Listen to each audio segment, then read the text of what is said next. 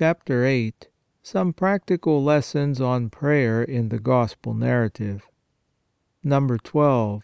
Two parables. 1. Jesus spoke also a parable to them, that we ought always to pray, and not to faint, saying, There was a judge in a certain city, who feared not God, nor regarded man. And there was a certain widow in that city, and she came to him, saying, Avenge me of my adversary. And he would not for a long time. But afterwards he said within himself, Although I fear not God, nor regard man, yet because this widow is troublesome to me, I will avenge her, lest continually coming she worry me.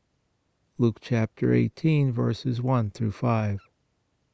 The lesson our divine Saviour wished to teach by this parable was that we should persevere in praying for the divine benefits of which we stand in need, until we obtain them; that we should so weary God by our prayers that He would seem to be compelled by our importunity, by our persistency, to grant us all we ask, apparently as if it were only in order to get rid of us, and not out of kindness and mercy towards us, although He loves to be importuned, as it were, by our prayers, in order to render us more worthy of being heard, and of receiving even more than we actually pray for. 2. Which of you, said Jesus to His disciples, who had besought Him to teach them how to pray, shall have a friend, and shall go to him at midnight, and shall say to him, Friend, lend me 3 loaves, because a friend of mine is come off his journey to me, and I have not what to set before him? And he from within should answer and say, Trouble me not, the door is now shut, and my children are with me in bed. I cannot rise and give thee. Yet if he shall continue knocking, I say to you, although he will not rise and give him because he is his friend, yet because of his importunity he will rise and give him as many as he needeth. And I say to you, Ask, and it shall be given you; seek, and you shall find; knock, and it shall be opened to you. For every one that asketh receiveth, and he that seeketh findeth, and to him that knocketh it shall be opened. Luke chapter 11, verses 5 through 10. In this parable also our divine Saviour insists on our persevering in prayer until it is granted, for God wishes to be, as it were, importuned and compelled by us to grant us what we pray for. Unless we do this, He will not consider us as deserving or sufficiently appreciative of what we pray for. He who ceases praying after praying a few times for a favor without obtaining it, shows that he is not very anxious to get it, or that he does not consider it worth being much prayed for. Moreover, he shows also a great want of humility, since he will not act as a beggar who is in great need and therefore insists and urges his request again and again. He acts practically, as if he were so great a personage as to require to be treated by God with great condescension. Moreover, he lacks faith and confidence in God as the best of fathers, infinitely good and merciful, who constantly bestows His gifts upon us, who has given even His own beloved Son to the death of the cross in order to save us. Hence Jesus insists on the necessity of faith and confidence in our prayers, saying, If you, being evil, know how to give good gifts to your children, how much more will your Father from heaven give the good Spirit to them that ask Him? Luke chapter 11, verse 13.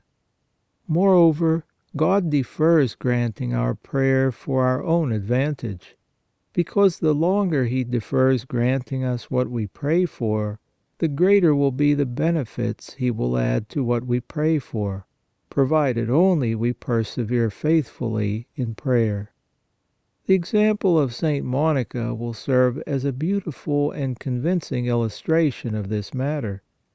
Monica was a very pious woman, and when she found out that her son Augustine, at the age of 17 years, had been led by bad companions into leading a sinful life, had lost the faith and embraced Manichaeism, a most absurd heresy, set herself at once to do all in her power to reclaim him, and to pray earnestly to God for his conversion.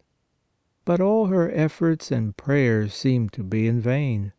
She redoubled her prayers, denied herself all amusements, all delicacies, and performed many penances and austerities, many good works that required great sacrifices on her part, followed him to Milan, and left nothing undone to bring about his conversion.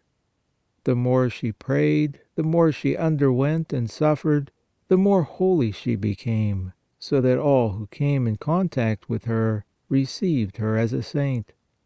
For 16 years she persevered in her efforts and prayers, and at last Augustine was thoroughly converted, and her prayers were fully granted, and more than this, by her efforts and prayers for Augustine, she sanctified herself, so that the Church has declared and honors her as one of her great saints and a model of all Christians.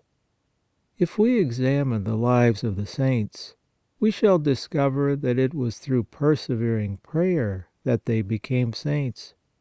Some saints, seeing the necessity of humility for salvation, exerted themselves for 20, 30, 40 or more years by prayer and their corresponding efforts to acquire humility. And as the Christian virtues are so intimately connected together that we cannot become perfect in one without at the same time becoming perfect in all the others, when they become perfect in humility, they had already become saints. What enabled St. Francis de Sales, St. Alphonsus to become saints? St. Francis de Sales for over 20 years strove by persistent prayer and his own corresponding efforts to overcome his natural irascibility, and succeeded in becoming a very model of meekness and a great saint. For 40 years St. Alphonsus acted in like manner to acquire the virtue of patience, and became thereby a great saint.